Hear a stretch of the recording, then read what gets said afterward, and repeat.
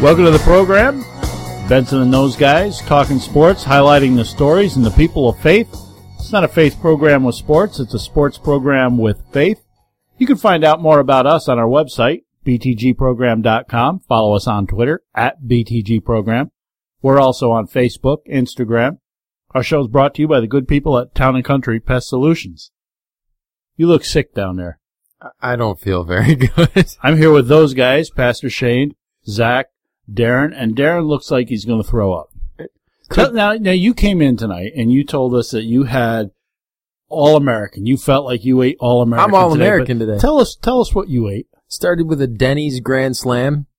Then I went home and had some Captain Crunch.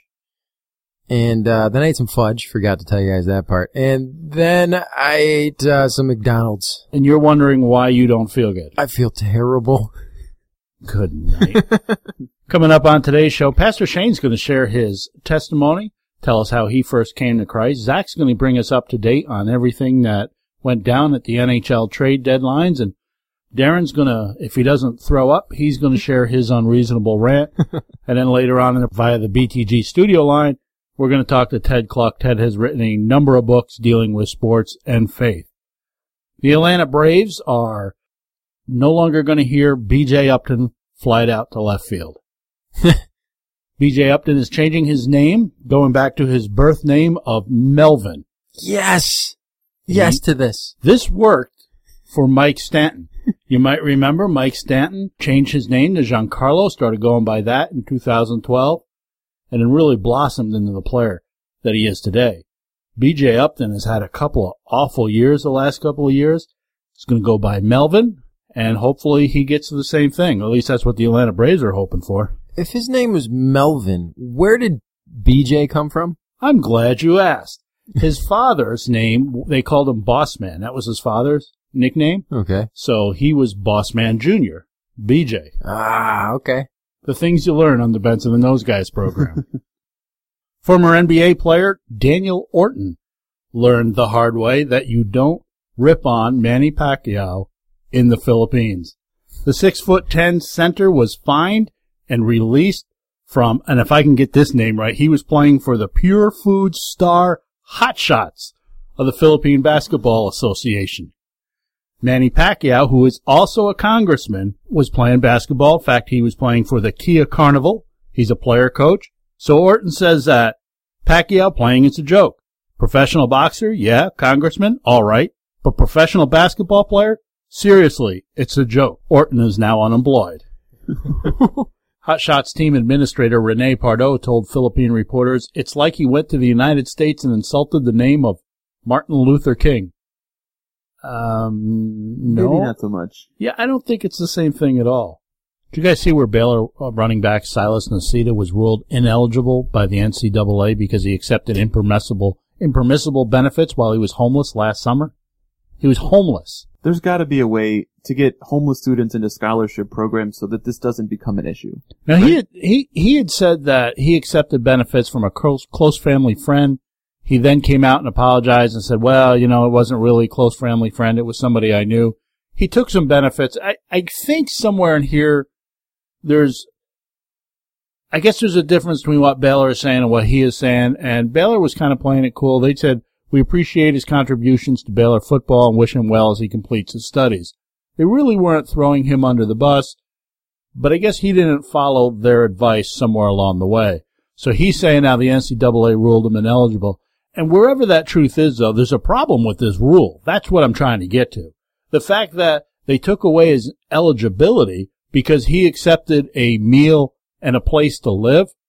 Sports Illustrated did an article a couple of weeks ago, maybe a few months at this point, on how much homelessness is out there for high school and college athletes. There's a lot more than I ever knew. It was eye-opening for me to read this. This poor kid, this is a lot different than accepting a Lamborghini to go to a particular university. Mm-hmm. This is accepting a place to live and a meal to eat. I can't imagine how the NCAA rules him ineligible. And you know what? On his behalf, he really stepped up. I don't know if you guys saw his tweets about it, but he stepped up. He took responsibility. He said, I made a mistake. It's my fault. I'm sorry. He apologized, and he was sincere about it. The other big takeaway from that is his Twitter handle is @salsa_nacho, which may be the greatest Twitter handle I've ever seen. It's a great Twitter handle. Coming up later in the program, as we said, Shane's going to share his testimony. Zach's going to give us some info on the NHL trades that went down. Darren's going to try to keep his lunch in his stomach. We got Ted Cluck coming up. Lots of good stuff. You're listening to Benson and Those Guys. The show's brought to you by Town & Country Pest Solutions.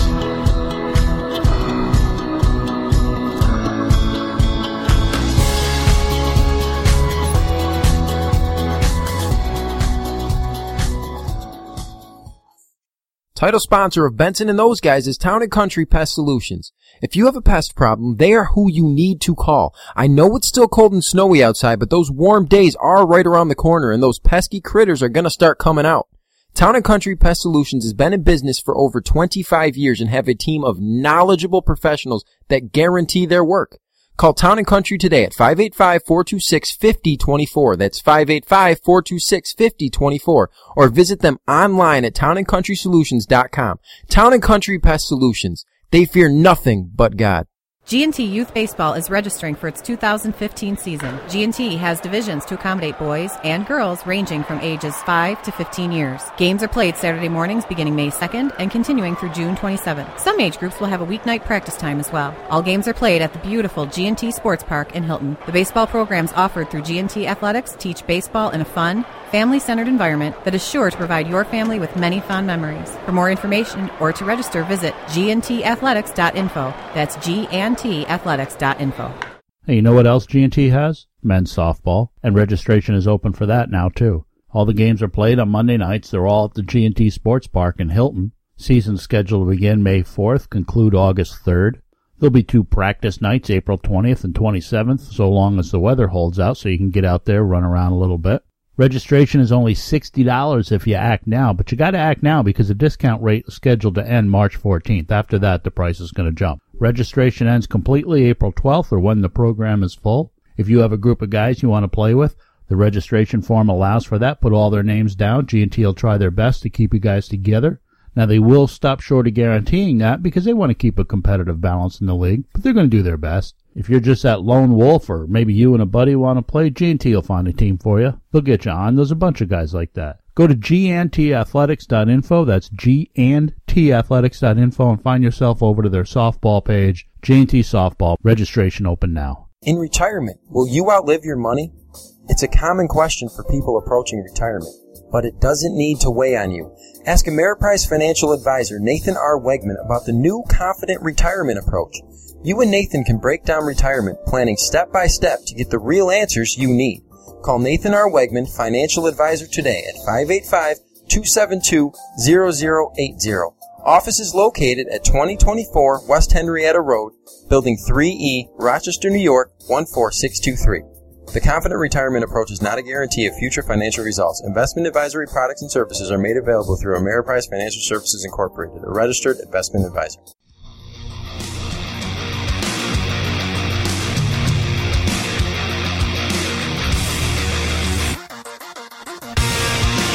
Welcome back to the program.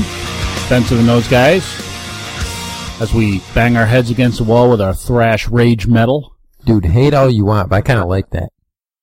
Tons of hockey trades went down with the NHL deadline this past week. Zach is our resident hockey expert. Zach, why don't you give us a rundown on everything that happened? There was a big flurry of deals on Wednesday and Thursday, and some of them were kind of expected. Some of them were kind of out of the blue. There was a really weird one on Thursday where the Blue Jackets sent Nathan Horton to the Maple Leafs for David Clarkson, and it's weird because Clarkson's been terrible and is on a terrible contract, so that makes no sense for the Blue Jackets, but Nathan Horton has such a severe back injury and is on long-term injured reserve. There's a legitimate chance he never plays again. So you traded a guy that wasn't helping you for a guy that's not even going to play. Now they will get a little cap relief, maybe that was their motivation, but that one I thought was a little strange. The Florida Panthers got Jaromir Jagr from the Devils for 2 picks, which I didn't see. I saw him being traded, but not to the Panthers. They traded Sean Bergenheim earlier this week, who is a guy that if you're a buyer at the deadline, I thought you would keep. So it's weird that they managed to be like buyers and sellers in the same week almost. What team benefited the most from the trades? What team came out really a lot stronger than they went in? I thought the LA Kings. They made the one trade with Carolina for Andrej Sekera, but he's such a perfect fit for what they do as a very mobile defenseman, a good puck mover, great at the breakout pass to get out of their own zone, and it's a case of the rich getting richer, I think, and I would be very surprised if they don't re-sign him. I think he's a long-term piece there. Does that change your feeling? Are the Kings the team now to beat out West? I think so.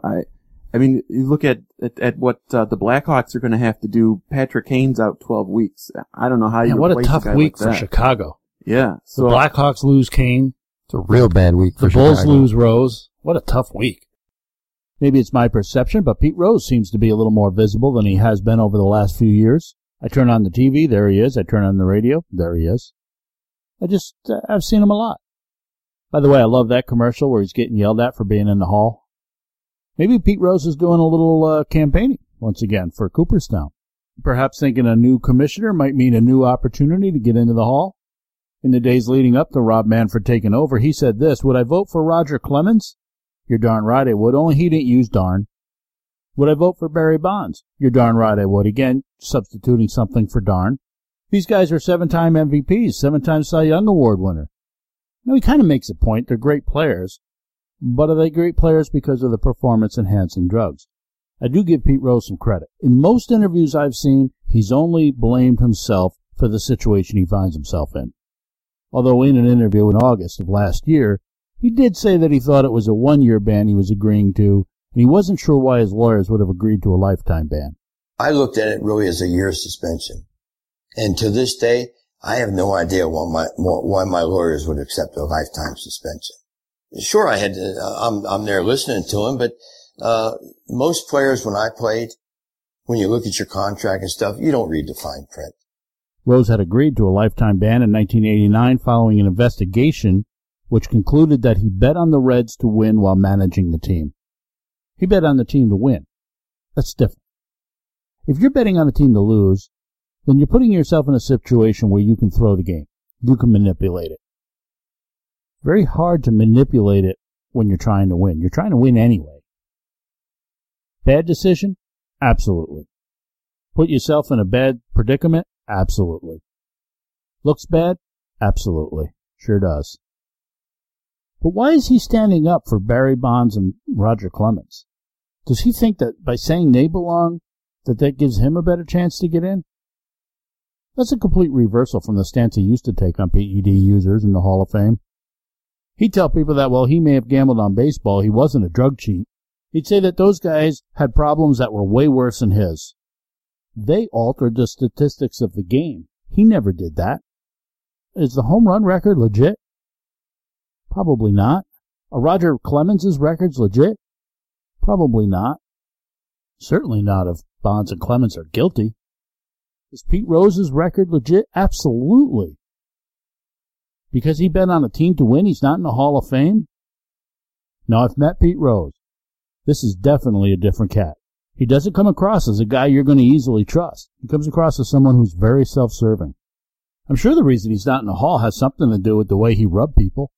The guy's a jerk. What goes around does eventually come around, and sometimes it bites.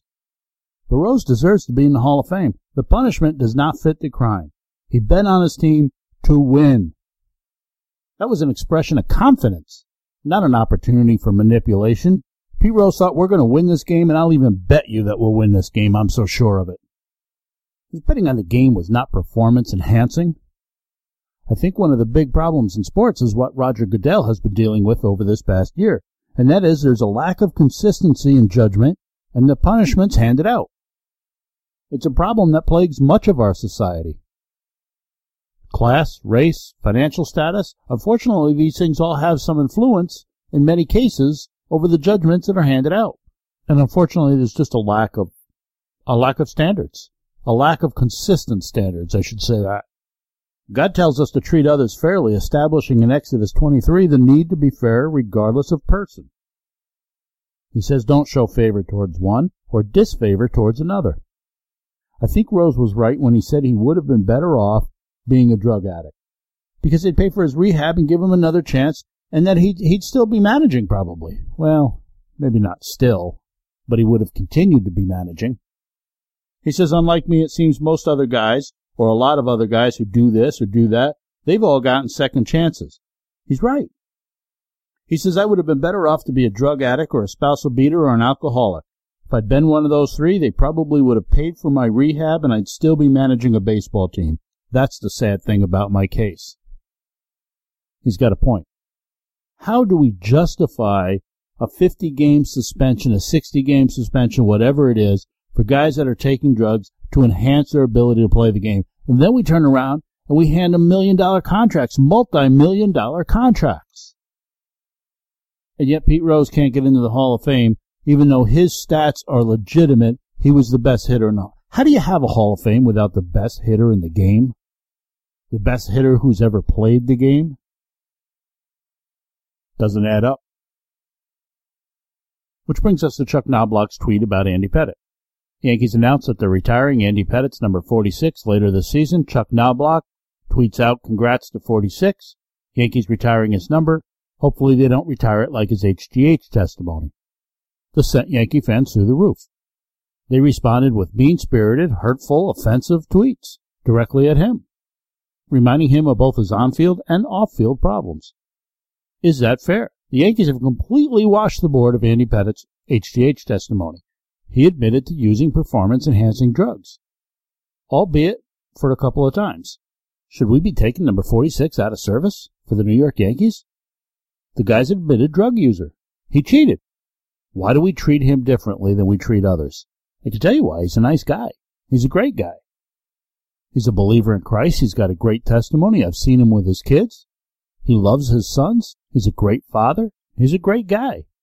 Very approachable. Maybe other people aren't, so they get treated differently. I don't think Chuck Knobloch was taking a shot at Andy Pettitte. In the tweet, he says, congratulations, 46. But I'm sure Chuck Knobloch is frustrated and confused. He was a great ball player, part of championship-winning teams.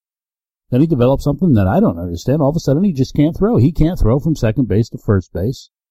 And baseball fans, Yankee fans in particular, never let him forget. It's got to be embarrassing. Then he's got his off-the-field problems, and they never let him forget that. And then you see somebody who is admitted cheater, admitted HGH taker, getting celebrated and having their number retired. I'm sure that's frustrating, and I'm sure it's unfair. Andy Pettitte was a great player. He's a great guy. He's a great pitcher. I just don't know why we have to retire the number now, especially when we haven't figured out how to handle the steroid era. We still don't know what to do with these guys that took performance-enhancing drugs. We still don't know how to handle Barry Bonds, his record, Roger Clemens, the Hall of Fame. We haven't figured any of that out. The baseball writers are holding it against them. They're not putting these guys in the Hall. So if guys from the steroid era are not getting into the Hall of Fame, not only guys convicted, but guys suspected of steroid use, they're not getting into the Hall of Fame, why are the New York Yankees jumping the gun and retiring the number of a known HGH user? I understand Chuck Knobloch's frustration. Why is Andy Pettitte being dealt with differently? Other guys, Mike Piazza perhaps hasn't gotten into the Hall of Fame because of suspected PED use, and yet Andy Pettitte's going to have his number retired by the New York Yankees. Pete Rose can't get into the Hall of Fame because he bet on his team to win, yet Andy Pettitte's having his number retired by the New York Yankees. I realize I'm a Yankees fan and not everybody may feel this way. Having your number retired by the New York Yankees might even be a bigger honor than getting inducted into the Baseball Hall of Fame. Maybe Pete Rose needs Patricia Arquette to go on about Hall of Fame inequality the next time she wins an Oscar award. Zach, you have something? Well, this was just reminding me of the fact that there are a lot of guys in the Hall of Fame that did a lot worse things for the integrity of the game than Pete Rose. I mean, there are guys in the Hall of Fame that threw spitballs. That's cheating. There are guys in the Hall of Fame that scuffed the baseball or took amphetamines. John McGraw, the former manager of the Giants and Yankees way back, used to round the corners of the bases and teach his teams ways to cheat. There are a lot of guys in there that did things that were directly detrimental to the play on the field. And what Pete Rose did, while illegal, was not any of that. So I think it's very hypocritical that he's out and some of these guys are in there. And that's the point. He didn't do anything that really manipulates the game as performance-enhancing drugs would. I he didn't bet on his team to lose. I think it all just goes to what you said earlier is Pete Rose is kind of a jerk. Had he been a nicer guy, I don't think he's still out of baseball. Now, I agree with you. He should be in the Hall of Fame. He's the greatest hitter of all time. I don't understand why he's still banned. Like, it does not make sense to me, other than the fact that Benson made is he's not really well liked by everybody. That's 100% true. If you are, I think we've seen from guys like Jason Giambi and Andy Pettitte, if you own up to what you did and you take responsibility for it, we have short memories and we forget. And if you're like Pete Rose or Barry Bonds and you deny and deny and deny, then we're going to hold it against you. Yeah, it basically all comes down to if people like you or not. That's how much grace you're going to be given. Coming up later in the show, we're going to talk about, we're going to talk about other stuff. You're listening to Benson and Those Guys, brought to you by Town & Country Pest Solutions.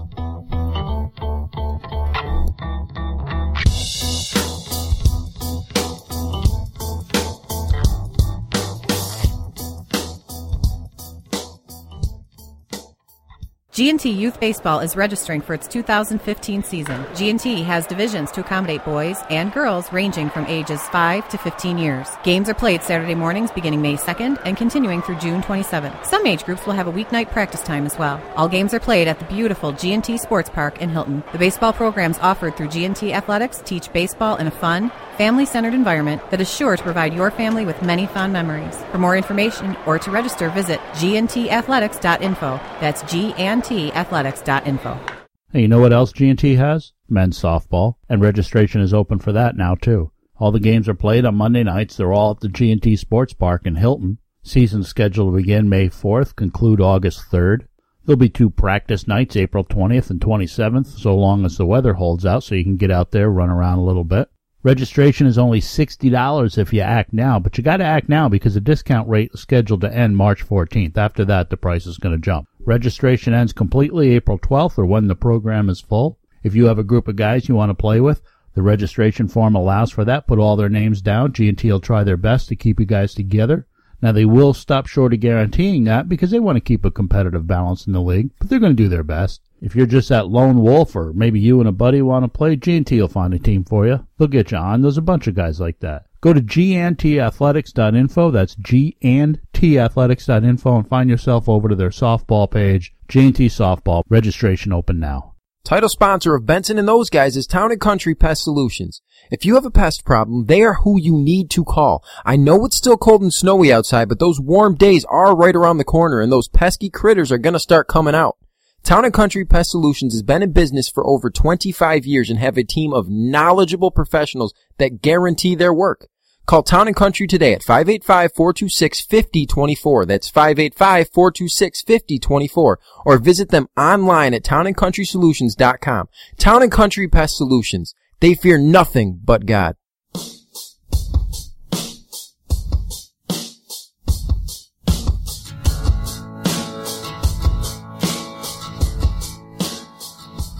Welcome back to the show. Benson and Those Guys, brought to you by Town & Country Pest Solutions.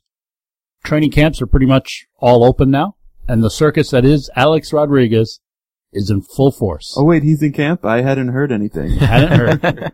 Showed up early. I don't know why that really frosted him so much, but that really seemed to upset the Yankees that he got there. He didn't give him a heads up or anything. And I guess I do kind of understand it a little bit. This big a media circus is coming. Yeah. You want to have a little heads up, don't you think? Give us a warning. Let us get the dishes done. But he's apologized. He said, I'm sorry. You guys good with that? I'm sorry. I thought the apology was a little lacking just in the language, because he says, I take full responsibility for the mistakes. He doesn't say, I take full responsibility, I'm sorry I took steroids, or I'm sorry I sued the league and the Yankees, or tried to buy evidence against myself. Well, at no point during this whole experience, during this whole thing, at no point has he ever said, given details of what it is he's done. Mm-hmm. I'm sorry. Maybe it's just picking nits. Maybe it's just me. But I think if you're going to apologize, you should do it right and actually say, this is what I'm sorry for doing. But no, he got a couple of apologies. You got one a few years ago. You got another one now. So you can kind of compare them and say, which apology do you like better? Yeah, neither one of them really. That's just what I was looking for. I wanted him to name the sins, I guess. I very rarely have anything good to say about A-Rod, but I, for once, yes, I agree with you in a sense that his apology wasn't awesome, but I think he doesn't really know how to apologize. I kind of believe him this time in the fact that he really is going to try and be better. Before, I feel like it was just words to try and fool people. This time, I do kind of believe him. I just don't think he knows how to properly apologize. I'm rooting for him. Me too. I am. I'm rooting for the guy to do well. Not from a baseball perspective. From a human perspective. There's a human side to this. I think Alex Rodriguez is that weird kid. You know, that's got all the talent though. He's got awkward. He's got the body, he's got the strength, he's got the looks, he's got everything going for him, but he just says and does weird things. He's a 40-year-old man-child, really. Is what when he came out and said what he said about Derek Jeter, it was just kind of weird and misplaced. And he wants to be the leader, and he's got all the skills, talent-wise, to be the best baseball leader on the field, but he can't be the clubhouse leader. He's a great guy. Everybody says he's a great guy in the clubhouse. Good guy to have around. He's just not the leader because he puts his foot in his mouth. He seems insecure. Now that happens all the time in life. That happens every day in your office job, wherever you are, that happens. It's just not under this spotlight. This poor guy, I'm rooting for him. I feel bad. If you read the ESPN, the magazine article, you can't help but feel bad for him. Here's a guy that grew up without his dad, and that's probably a lot of the problems right there. He had no dad to give him direction, he was never disciplined. He got his way for everything because he was the meal ticket. But here's the thing. He's got his daughters are going to they're reaching that age where they know what's going on. And you just kind of feel bad that here's this guy that is trying to save whatever legacy he has left in the game, and he's offering an apology, and he goes and he makes a mistake, and then he apologizes again. Let me compare it this way. Let's say you make a mistake. You went home with a girl from the office party, and you woke up the next morning and you wish, man, I wish I hadn't done that. But nobody knows about that. You don't want to talk about it. You don't want to publicize it. That's Alex Rodriguez, except everybody knows about it. Everybody sees him. It's no different. I just feel bad. I think we have to accept his apology. I think as believers in Christ, we're obligated to accept his apology. I'm not saying you have to trust him, but I'm saying you have to accept his apology. You agree? I think that that's one thing that I see with this whole situation is that people call for that apology. They want to hear him say he's sorry. And he does that. I mean, he did it in such a very nice fashion by making a handwritten note saying how sorry he was. We all know that handwritten notes are much more sincere. So, I think that that's one thing is that we shouldn't be so overly critical of his apology. It's more of he apologized, okay, let's let the man play baseball. Let's sit back and see what happens with it. Well, the handwritten thing, again, that goes back to my awkward thing about Alex Rodriguez. He just says, okay, I'm going to give a handwritten note. Well, a handwritten note is only effective as if I'm giving you the handwritten note. If I'm getting a handwritten note and then putting it in the back of a newspaper, that's not a handwritten note. It's just a facsimile of a handwritten note. It loses the personal touch. There's no personal touch, and that's why you write a handwritten note for that personal touch. And I agree, it is weird, but strangely, I appreciate it so much more. It's so different from anything that, the Twitter, that somebody sending out a 140-character tweet saying they're sorry. That's how he should have apologized. Twitter. I think A-Rod's just a dork. He really is. Well, I think he's that guy. He's the dork, though, that's got all the athletic skills, all the good looks, and he just doesn't know how to hit. I feel so bad for the guy. The thing I've heard time and time again from former teammates is he's insecure. He just wants everyone to like him so badly that he just comes off awkwardly. Yeah, I think you make a great point. I think that goes back to his upbringing. He's looking for that attention. I think the fact that his father wasn't there, the article that I read goes on and talks about his dad just up and left, and mom had to explain, well, here's why he left, and many years in between before he saw his dad again. And when they did get together again, he never asked the question, and the dad never offered, well, why did you leave? And he's looking for that approval. That is always eating at him, and you're looking for that approval, and everything you do is you're just trying to get acceptance. And that's a tough place to be. And that's why I'm rooting for him. I want him to do well.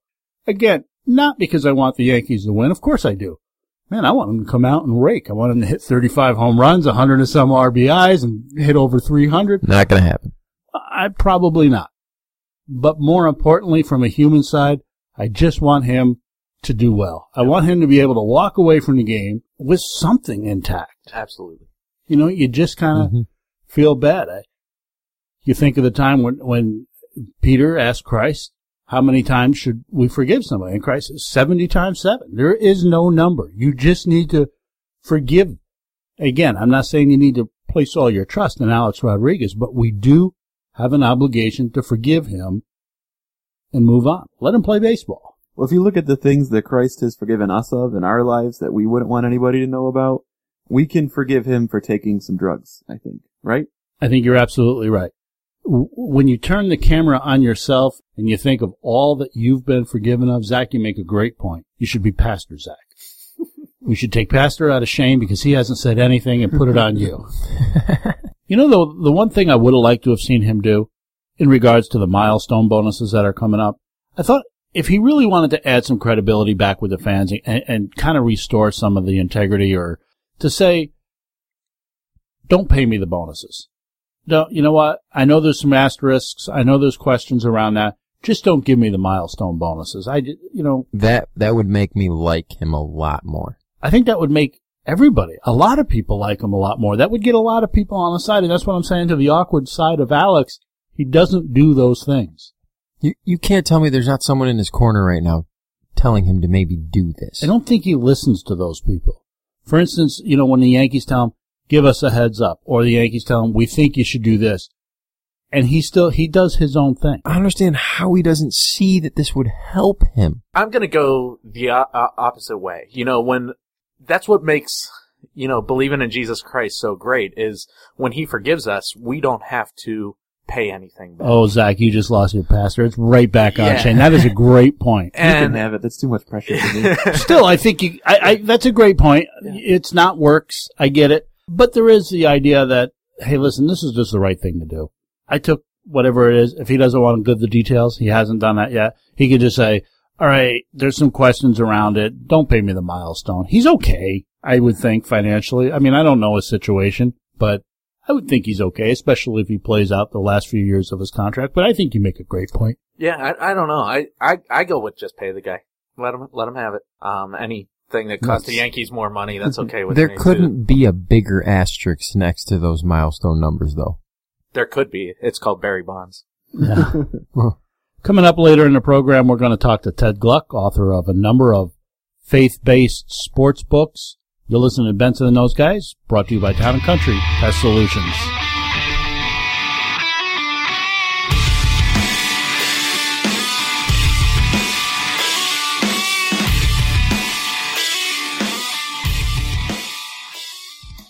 Title sponsor of Benson and Those Guys is Town & Country Pest Solutions. If you have a pest problem, they are who you need to call. I know it's still cold and snowy outside, but those warm days are right around the corner, and those pesky critters are going to start coming out. Town & Country Pest Solutions has been in business for over 25 years and have a team of knowledgeable professionals that guarantee their work. Call Town & Country today at 585-426-5024. That's 585-426-5024. Or visit them online at townandcountrysolutions.com. Town & Country Pest Solutions. They fear nothing but God. McAfee's Remodeling is a full-service remodeling company, locally owned and operated for nearly 2 decades.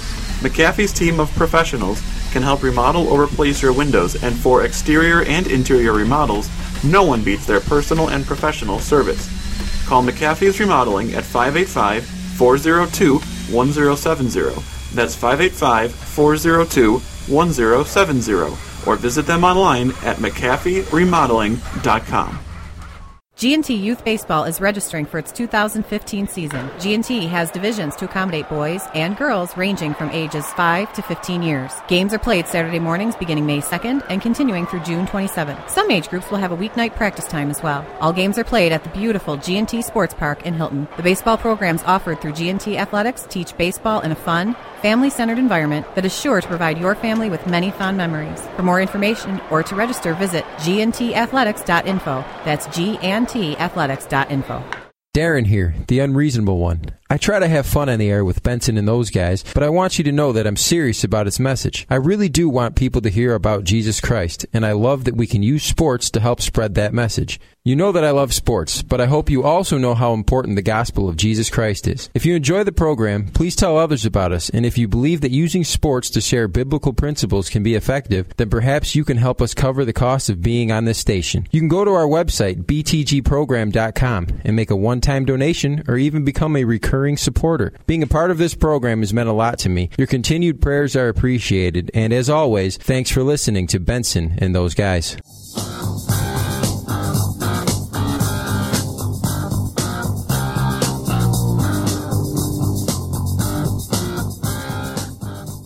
Ted Kluck joins us on the BTG studio line. He has written and or co-written over 12.5 books. He has played professional indoor football, trained as a professional wrestler. He's served as a missionary and has founded a publishing house. He's also a husband and a father of two. Ted, thanks for taking the time out of your schedule to talk with us. Hey, thanks so much, man. It's my pleasure. Ted, I have to tell you, I'm very excited to have you on. When I started the show, you were one of those have-to guys that I wanted to have on. I've read a couple of your books, and in them you come across very honest, very real, which I identify with. Oh, cool. You're too kind. My goodness, man, that list of things you have accomplished is very impressive. And I didn't even mention yet the 2 podcasts. Of all those things, is there one thing that sticks out as being more difficult than you may have thought? Yeah, in a way they were all difficult. I think just getting started in writing, it's a tough business because whenever you're freelance and whenever you're self-employed, you work without the safety net of a company, of health insurance, of some of those things that maybe we take for granted when we're growing up. So, it was a wild ride. It was a lot of failure kind of wrapped around, enough success to kind of justify keeping going. And I tell you, there's nothing like living that way to make you really, rely on the Lord for your provision. I think I had a lot of my pride beaten out of me by that in a good way. And, hopefully it's been replaced by just learning how day by day to humbly, rely on the Lord for my provision. You are a part of a number of podcasts. Tell us what those are about. Yeah, sure. And I'm not a social media guy at all. In fact, I kind of hate social media. So a few years ago, 3 or 4 years ago, I got off Facebook. I was never on Twitter, so I'm not a big social media guy, but about a year ago, I was approached by a couple of other authors, Barnabas Piper, John Piper's son, and another guy named Stephen Altrogi about starting a podcast called The Happy Rant. And I said yes, kind of because I felt guilty about not really doing anything to market my books, and I knew the publicist and an agent would be happy. So I said yes, and it's been a blast, man. We usually discuss 3 or 4 issues per episode. We record every week. The episodes are 30 or 40 minutes long, and sometimes we talk about sports, sometimes publishing, sometimes the church, just stuff that's going on in society, and it's a blast. We laugh a lot. And then the other ones that I'm involved in, one is called the Gut Check Podcast. That's a product of my little publishing company, Gut Check Press. So myself and Zach Bartles, our co-founder, we do that one. It's a lot less formal, and we just laugh a lot, man. We bust each other's chops and talk about whatever, and it's fun. It's really fun. And then the final one is a podcast that's really, really well done. It's called Mahaney Sports. I'm on with CJ and Chad Mahaney. They're a father-son duo. CJ is a pastor and an author. His son Chad is just kind of getting started in media, but they do a great job and talk about kind of all things football related from a Christian perspective. So it's a blast. Now, you played football professionally in the Arena League, and you told me you've been through Rochester to play the Raiders when you were a member of the Battle Creek Crunch. Did you get a chance to get a garbage plate while you were here in town? I didn't, man. We were hardly in town long enough for any kind of local flavor, but except the beating that we took from the Rochester Raiders. That's about all I remember getting from my trip to Rochester. But no, it was a really cool experience. That was one season that I did indoor ball. It was in 2006, and it resulted in a book called Paper Tiger, One Athlete's Journey Through the Underbelly of Pro Football is the subtitle. But it was a blast and a privilege, of course, to be able to do that. And it was fun to be in Rochester, albeit briefly. And I actually made a connection while I was playing in that league with a guy named Joe Bach, who played in the USFL, had a few games in the NFL as well, and is a Rochester resident. So he and I have teamed up on some interviews throughout the years on some other projects, and it's been great. Now, because you played football professionally, you certainly have a greater perspective on the reality of the game. You wrote in a blog piece that you give your son such advice as hit him in the ear hole, and if you bring your forearm up into his chin, that'll shut him up. Those kinds of remarks run counter to current trends in youth sports where folks almost try to panzify it. I believe you called it Disneyfying it. And they take much of the competitiveness out of sports. But that's not real life, is it? And taking the competitiveness out doesn't necessarily enhance the great life lessons found in sports, does it? No, I totally agree. I think it removes a lot of the life lessons, to be honest. And, some of the best lessons I've ever learned and some of the best things that the Lord has taught me through sports and continues to teach me to this day have been, when I've been on the losing end of things. It's tough to lose, man. It's a tough thing to have to walk across that field and shake the hand of the guy that just beat you. And, football has always been my first love athletically, and now I get to share that with my son. And I tell you, there's nothing tougher than football. It's a battle and it's combat, and I want my sons to be respectful. I want them to be kind. I want them to be Christ-like in their lives on and off the field. But when you're on that field, you're also you're a competitor, and your teammates are accountable to you, and you're accountable to them. And if somebody's doing something to you on the field that you have to regulate, I think that's all part of the game, and it's actually a fun part of the game. I miss that in regular day-to-day life. There's kind of nothing as exciting as playing football, and everything has seemed a little boring since then, to be honest. Yeah, you mentioned that kid who drops the F-bombs will not respect you until you've planted him in the ground and made him hurt. And then you said, ironically, they become friends after that.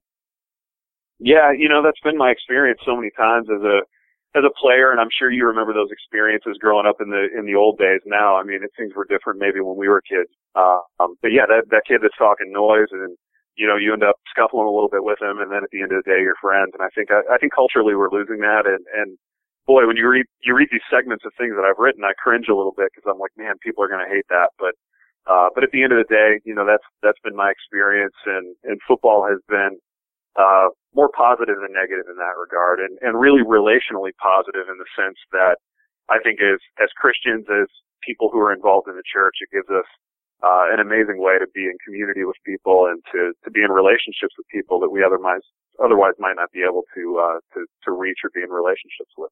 The many Christians celebrate athletes like Tim Tebow, Russell Wilson for their openness towards their faith.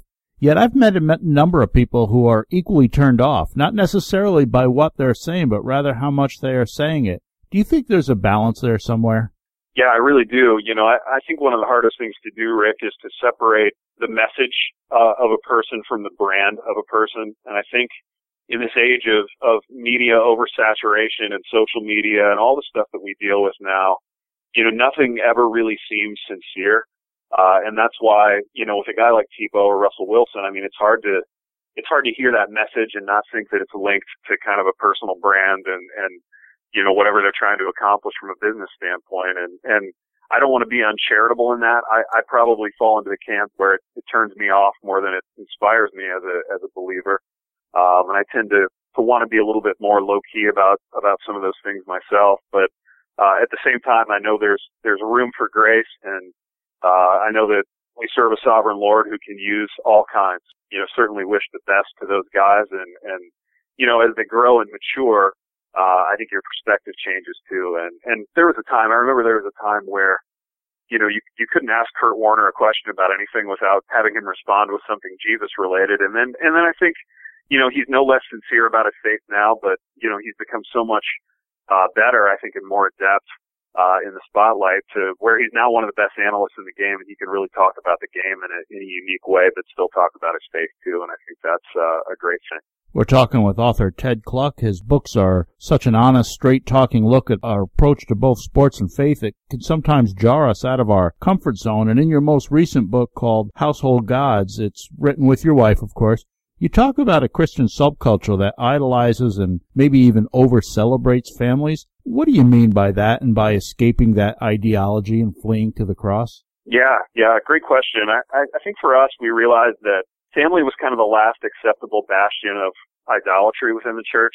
You know, you're allowed to sort of post the 75 Facebook pictures of your perfect kids and their perfect birthday party and the cute thing that your kid did at church. And I think for us, being that, you know, so often we felt like, man, we suck at being parents and, you know, we're making all these mistakes. We just felt a ton of pressure in that. While it felt like at the same time the family was on this unhealthy pedestal that almost replaced God at times in the church. So I think we wanted to write about that, but really what the book became as we dug into it more deeply was, really an examination of a lot of the idolatries that we have in our own heart that kind of present in the context of family. One of which being sports. For me especially, where, I realized that, man, sports it's been such an idol for me. And having success as an athlete, success as a coach, now success as a parent of young athletes, at times I was living like that was my functional God. And in doing so, you know, I really negated, you know, the testimony and the glory that should have belonged to Christ. And I was trying to have all that glory for myself.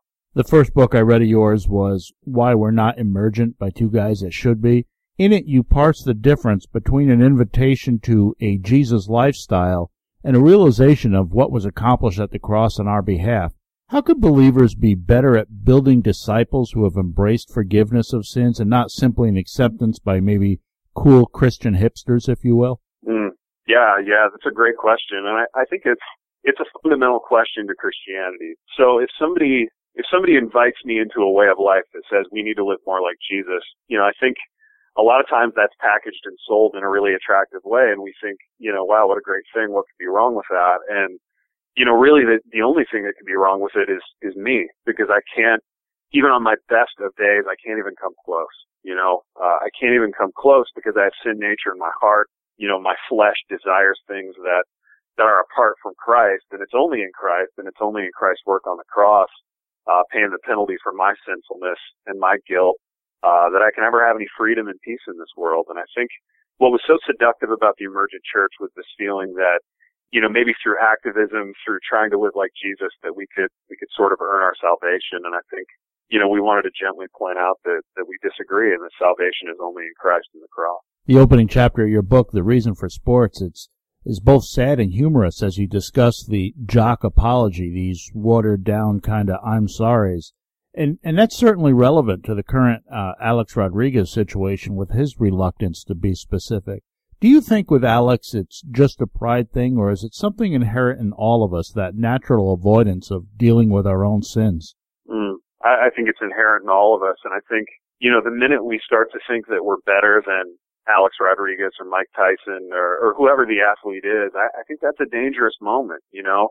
And it's so easy. I mean, people get on sports talk radio or on the internet and they rip these guys up one side and down the other. But it's easy for me to realize that I'm only one or two bad choices away from being there and from having that kind of public embarrassment. And so in one sense, there's a ton of sympathy for a guy like Alex Rodriguez who's going through what he's going through. And in another very real way, I mean, the best thing that could happen to him would be to sort of embrace that in total humility and say, I've been wrong. You know, I've been wrong in really specific ways. I've hurt people in really specific ways, and now I need a redeemer and I need forgiveness. And I think for any athlete who's really messed up publicly, I mean, that's the hope and the prayer for that person, just like it's the hope and the prayer for you and me, you know, and we know what we've done and we know the people that we've hurt and we know the ways that we need forgiveness too. So I think we as audience members have a lot more in common with Alex Rodriguez than we might think. Now, is it true, the rumors are, that you have a boxing ring in your basement? That is absolutely true. Much to the chagrin and disdain of my wife, I do indeed have a boxing ring in my basement. For a very short time, I managed a professional heavyweight fighter here in the Lansing area, and he would come out. He'd come out to my house. He'd come out to my house in the suburbs, and we'd go down to the basement, and I would spar. I'd spar around with him to try to get him ready for his fight. So it was a blast. It was so much fun. I learned so much about boxing, which is another one of those dying sports that's kind of being marginalized, I think. But a great guy and a great experience. Ted, can you share with us how you first came into a personal relationship with Christ? Yeah, I sure can. And it's kind of a a multi-tiered story in the sense that I grew up in a Christian home. My parents they were young believers themselves. You know, I think they didn't have a lot of theological kind of grounding at that time. So I grew up in a Christian home with very loving parents who loved the Lord, but I think it wasn't until I got older that I started to be challenged with things theologically. I think for a long time I thought that if I was a Christian who was an athlete and I stayed out of trouble and I did the right things, that God would reward me with the kind of sports career that I wanted. And really finding out that that's not how God works. God isn't a cosmic deal maker, so to speak. That was the first kind of blow to my shallow theology, and it caused me to go deeper, and it caused me to ask the question, you know, can I love a Lord who would allow me to not live a dream? And I think our culture is so big on living dreams and following your dreams that, you know, I needed to taste and see God's goodness even in the midst of a dream being taken away. I had a fairly significant injury as a college football player, and for a while thought I would never be able to play again. And that was kind of the first blow and the first challenge. And then later in life, you know, in my married life, you know, the Holy Spirit just made me aware of some long-standing sin areas in my life that I hadn't dealt with. And it was a very significant and jarring experience with the Holy Spirit is the best way that I can put it. And I was very humbled by that. It resulted in asking a lot of people for forgiveness. The road to kind of restoration was long and painful, but really good. And again, it was a chance to taste and see the goodness of the Lord in the land of the living. And He allowed me to kind of have another shot at living a joyful, peaceful life. And it's been amazing, man. And I tell you, you know, there's no one who's unredeemable. And there's no sin that's unredeemable in Christ. And that would be my message, you know, and that would be, hopefully what comes through in this testimony is that I don't sit in a place of judgment on people where I feel like, you know, because I grew up in the church, I'm better. And in fact, I think if we fully understand the gospel, we realize our own wretchedness. Like Paul, at the end of Romans 7, he says, what a wretched man I am. You know, who will rescue me from this body of death? And then in chapter 8 at the beginning, he comes in with the gospel and with the answer, and it's a beautiful thing. We're talking with podcaster, publisher, author, husband, father, Ted Kluck. His most recent book is Household Gods, and you can find out more about him at tedkluck.com. That's Kluck with a K. How can our listeners get their hands on your books? Yeah, they can go to Amazon.com. They could go to Barnes & Noble, wherever books are sold, and grab them that way. They could also get links to them through www.tedkluck.com. Any prayer requests? How can we pray for you? Yeah, I think just for energy and steadfastness to finish some projects that I've got coming down the pike here. So there's always a sense where you want the pipeline to be full, but then there's that moment where you feel overwhelmed and you feel like, man, I can't necessarily do this on my own. So I think, you know, just for provision, for steadfastness, if the Lord wants me to keep writing, that He would allow me to be able to do these projects well and keep the pipeline full of work. That's Ted Kluck. Ted, thanks for joining us, man. I really had a good time talking to you. Rick, thank you so much, man. Your questions were great. Bye now. Thank you. Bye-bye. That's Ted Kluck. You can find out more about him, tedkluck.com. You can find his books on Amazon, Barnes & Noble, wherever it is you like to get books. If you haven't read any of Ted's books, they're very interesting. They're well written. They're provocative. They will cause you maybe to be a little unsettled at times. Ted has a way of moving you from your comfort zone, getting you to reevaluate, to consider whether or not your perspective is really biblical, whether it's really Christ-like, or if it's just common accepted Christianese. I've been saying since the beginning of the show we're going to have Pastor Shane share his testimony. So, Pastor Shane, tell us how you came to know Christ. I came to know Christ by my father, who helped lead me in the sinner's prayer as a child. But from the time from childhood to adulthood, I started to walk away from Christ. My family started to go to church less and less, and I started to grow farther away from Christ. When I was 21, I met my wife and started attending church more regularly with her. That's when I rededicated my life to Christ. When I did that, I still had doubts. I had doubts as to whether I actually believed what I said that I believed. I needed some sort of proof that would help me to solidify my beliefs. God used the Bible to help me through that. One of the verses that He led me to was Galatians 1:10. It says, am I now seeking the approval of man or of God? Or am I trying to please man? If I were still trying to please man, I would not be a servant of Christ. And this started to convict me about the beliefs that I did have, the doubts that I did have. God also used the Bible to point me to Judas Iscariot. When I read through the Gospels, I can't help but feel bad for Judas. Judas is the betrayer, the one who sells Jesus over to the Roman guards. We label him as that, and he gets a bum rap. But Jesus loved Judas. He was one of Jesus' chosen apostles. The Bible tells us that Judas was possessed by Satan himself. I couldn't help but wonder, what is the difference between Judas and Peter? Peter denied knowing Jesus. I couldn't help but see what the difference was. The answer comes through this. Jesus died on the cross for our sins. Jesus was an innocent man. It wasn't the death on the cross, though, that is what set Jesus apart. What set Jesus apart is that he was dead and buried, and in 3 days he rose again. And that Jesus, to this day, is alive. Judas wasn't there to experience that. Judas showed the remorse of what he did by killing himself. Peter was around. He saw that Jesus came back and was alive. Peter was able then to put his faith fully in Jesus, to where Peter eventually gives his life to Jesus. God used that example to show to me that something happened.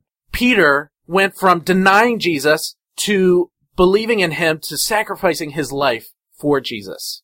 To me, that's enough. Jesus died on the cross for my sins, me a sinner, and that he is still alive. One of the verses that I live by now is Romans 1:16. It says, "For I am not ashamed of the gospel, for it is the power of God for salvation to everyone who believes, to the Jew first and also to the Greek." That's what I place my hope in. I place my hope in Jesus Christ and recognize that his salvation is for you and for me, sinners that he died for and now loves with all of his heart. Thank you, Shane. Kind of an awkward transition to go from something awesome to something ignorant, but here's Darren with his unreasonable rant.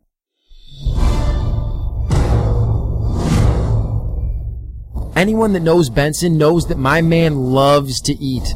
Some people might even say that going to restaurants is his hobby, which is why I shouldn't have been surprised when he got recognized this past weekend by our waiter, but I was. You say, Darren, it's happened before when I've eaten with him. What's the big deal? We were in Canada. We were in a different country. Rick Benson, Hip Hop Rick, the ugly sweater aficionado, the man that made turtlenecks cool again, is an international superstar, all because of his love for food. If you don't find this amazing, you should, because not only was it in another country, but it was at a Brazilian steakhouse. If you're a man and not familiar with what that is, you need to be. It's a place that keeps bringing you different kinds of meat on a stick until you tell them to stop. All men, if they're living right, should be as well known in an establishment like this. You, sir, are an inspiration. I applaud your restaurant game prowess, and I hope one day to be just like you when I grow up. You just blew my mind. If you're a male and you have not been to a Brazilian steakhouse, give me a call. Reach out to us on our website, btgprogram.com. Benson clearly loves to go to them. My pest of the week is the Woodstock, Illinois girls basketball team. In a regional win in a high school basketball tournament, they got so excited that they pinned a Barbie doll to a crucifix and took their picture with it at rival Marion Central Catholic School. My pest of the week, the Woodstock girls basketball team and their coach, who was also in the picture. That's kind of creepy. My pest of the week is ESPN's Keith Olbermann, who got himself in trouble again. Got suspended for calling Penn State students pitiful and morons from his Twitter account.